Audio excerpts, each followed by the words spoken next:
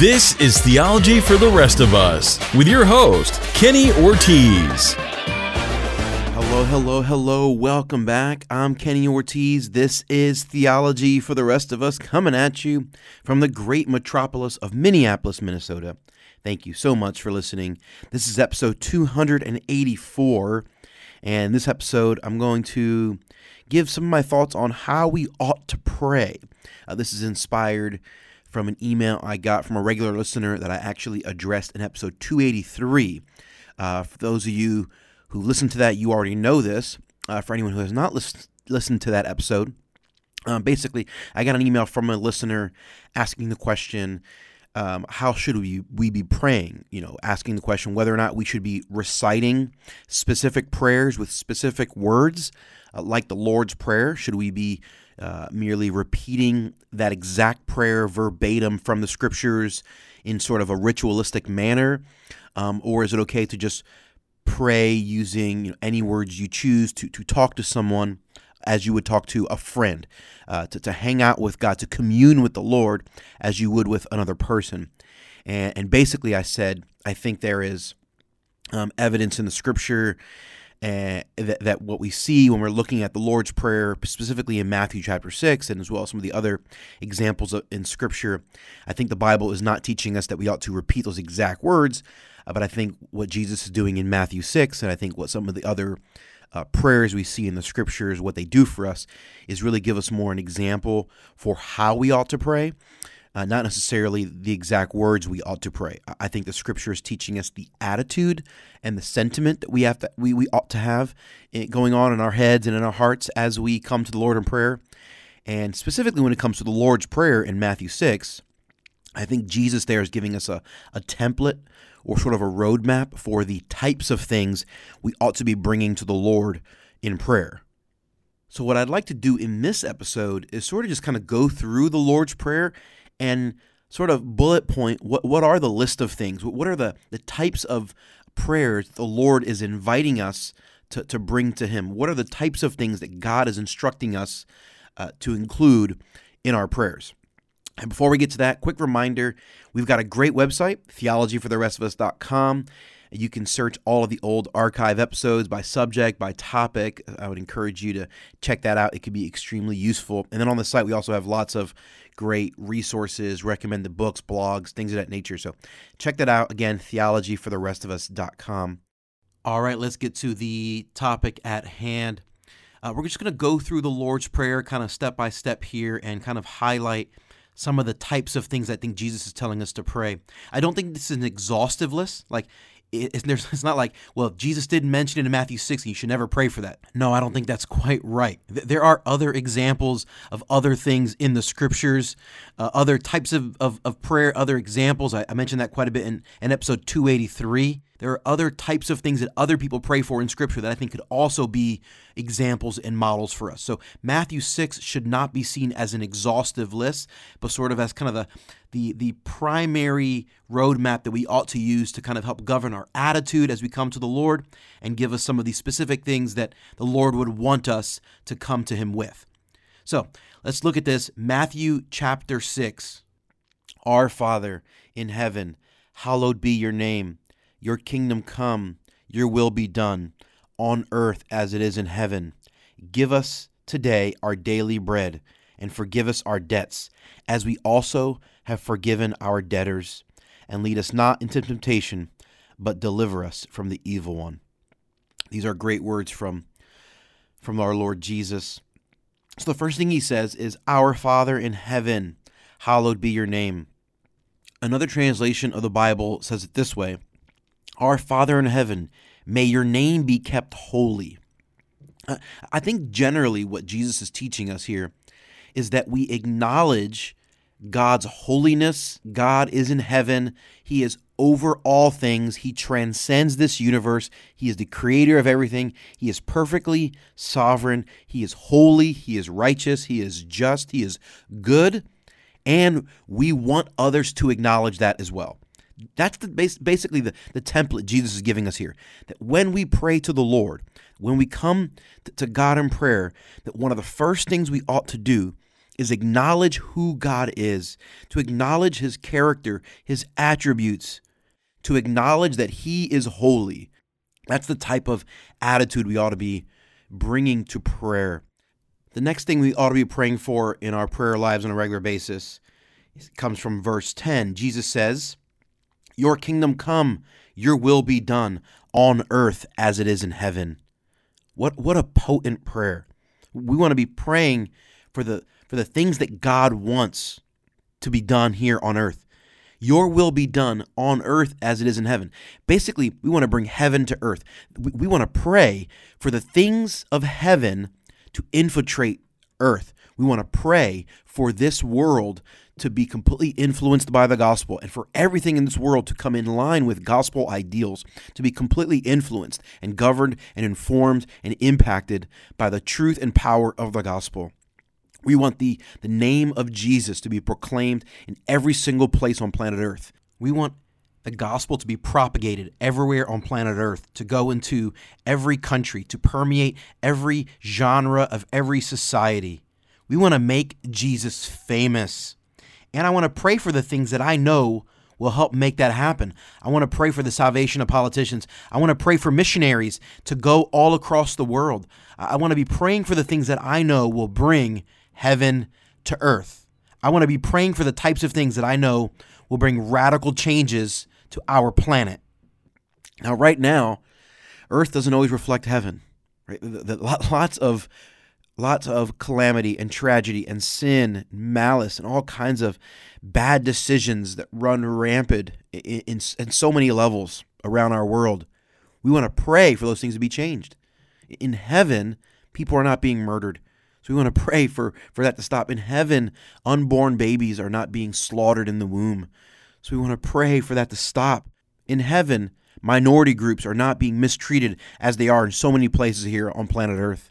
In heaven, people who have special needs or are disabled are not rejected or treated as second-class citizens as they are in so many places on planet Earth.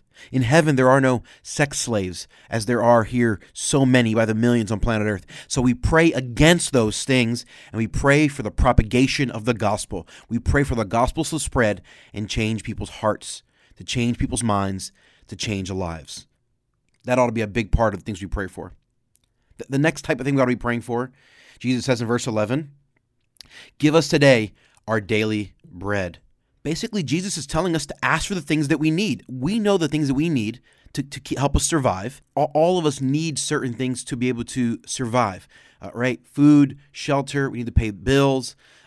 So frequently we need things in our lives just to be able to survive and flourish and to be able to do the things that God wants to do and to live this life that we've been set out to live. And Jesus is basically here giving us permission to ask for things. It's okay to ask for things that you need. If there are genuine things in your life that you are in need of, go ahead and ask. Do not be afraid. He is inviting you to ask, and he promises he will respond favorably. He will meet your needs. I'm reminded of a great verse that's later in chapter 6, verse 26. Jesus is telling his audience about the birds of the air. Jesus says these words, "Look at the birds of the air. They do not sow or reap or store away in barns, and yet our heavenly Father feeds them. Are you not more valuable than they?" Jesus is reminding his audience that humans are more valuable than birds, and yet God is always looking out for the birds. How much more will he be looking out for you? If there are things in your life that you need, feel free to ask and know that God will indeed be looking out for you. He will intervene. He will provide for you. Quick side note, I think this can apply to more than just material needs. If there are things in your life, if you think you need more wisdom to deal with a situation, there are some great examples of this in Scripture, people asking for wisdom. Solomon in 1 Kings 3 comes to mind. The book of James tells us if anyone asks for wisdom, or if anyone needs wisdom, let them ask God. The James chapter 1 tells us that. So there's great precedent for wisdom. If you need types of grace in your life to be able to go through difficult situations well or suffer through things well, we see the Apostle Paul praying for those kinds of things. An example of that in 1 Corinthians. Right? There are lots of examples of things in the Scripture that people are praying for, not just the material needs. I want to encourage you, whatever it is you need, whether it be physical things, material things, or other things, feel free to ask. God loves you. He cares for you. He wants to help you. He wants to intervene. He will listen to you. He will respond to your prayer favorably. Next thing that I think we need to be praying for regularly is forgiveness. In verse 12, Jesus says this, and forgive us our debts. Another translation says, forgive us our trespasses. This is important. We ought to be asking God for forgiveness. It is extremely helpful to our own soul. It is healing. It is sanctifying for us to come to the Lord and ask for forgiveness.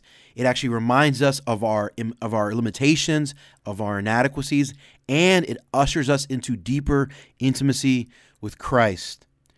The second part of that exact verse, same verse, says, as we have forgiven our debtors. We ought to be choosing to forgive others that have hurt us. In my prayers every day, I should be telling the Lord, Lord, I have forgiven so-and-so. And it's okay maybe sometimes to even maybe by name. Hey, this person hurt me. They hurt my feelings. They frustrated me, Lord, but I'm going to choose to forgive them. And maybe even pray a prayer of blessing for them. Side note, I have prayed for people in my life that have hurt me and frustrated me. People that I've found myself having animosity towards or anger towards. When I start praying for them, when I start praying for blessings in their lives, man, my heart completely changes towards them. I start liking them. I start wanting good for them. My anger subsides. My frustration subsides. It is remarkable. When you pray for someone, a supernatural thing happens in your head, in your heart. Your attitude toward that person supernaturally gets transformed.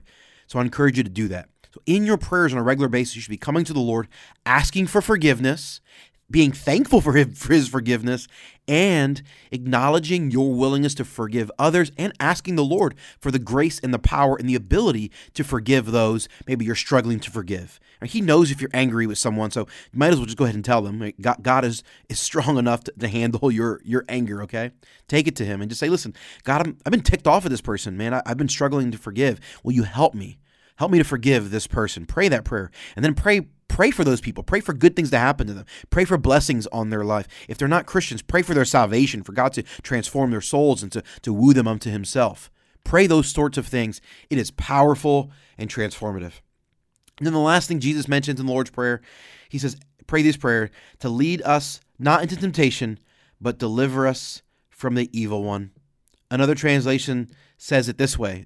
The New Living says, to pray for the Lord to help us not to yield to temptation is the word he uses there, but to rescue us from the evil one.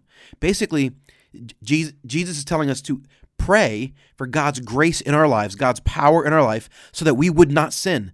God, help me not to go into this temptation. Lord, help me not to be a person of anger. Help me not to respond in an emotionally unhealthy way. Help me not to have malice in my heart. Lord, help me not to be sexually impure. Help me not to be a jerk. Lord, help me not to be lazy. Help me not to be apathetic. Help me not to be flippant. Like praying the things that you know you struggle with in your life.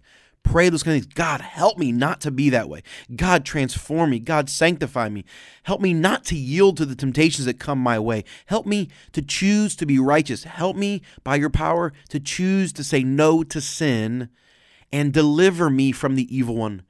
Protect me from him. Rescue me from the plans that the enemy has for my life. He wants to kill, to steal, and destroy. Lord, I know that you have plans to give me life and life more abundantly. That's your word. John 10:10 says that. I believe it. Help me, Lord, to live that out. Protect me from the evil one. Help me to live the way you would want me to live. That's the type of prayer we ought to be praying.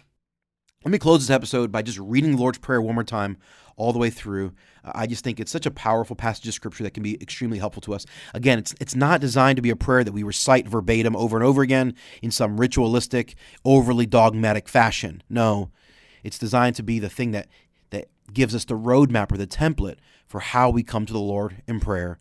He says this. This is how you should pray. Our Father in heaven, hallowed be your name. Your kingdom come. Your will be done on earth as it is in heaven. Give us today our daily bread, and forgive us our debts, as we also have forgiven our debtors. And lead us not into temptation, but deliver us from the evil one. Amen. Hey, thanks for listening to this episode of the podcast. Hope it is helpful and insightful. Hope that it encourages you, inspires you, and challenges you to pray. I believe prayer is powerful. Thanks again for listening. If you have a question or a topic that you want me to address on the show, I'd love to hear from you. Shoot me an email or find me on Twitter. My email address is heyortiz@theologyfortherestofus.com. That's HEYORTIZ @theologyfortherestofus.com.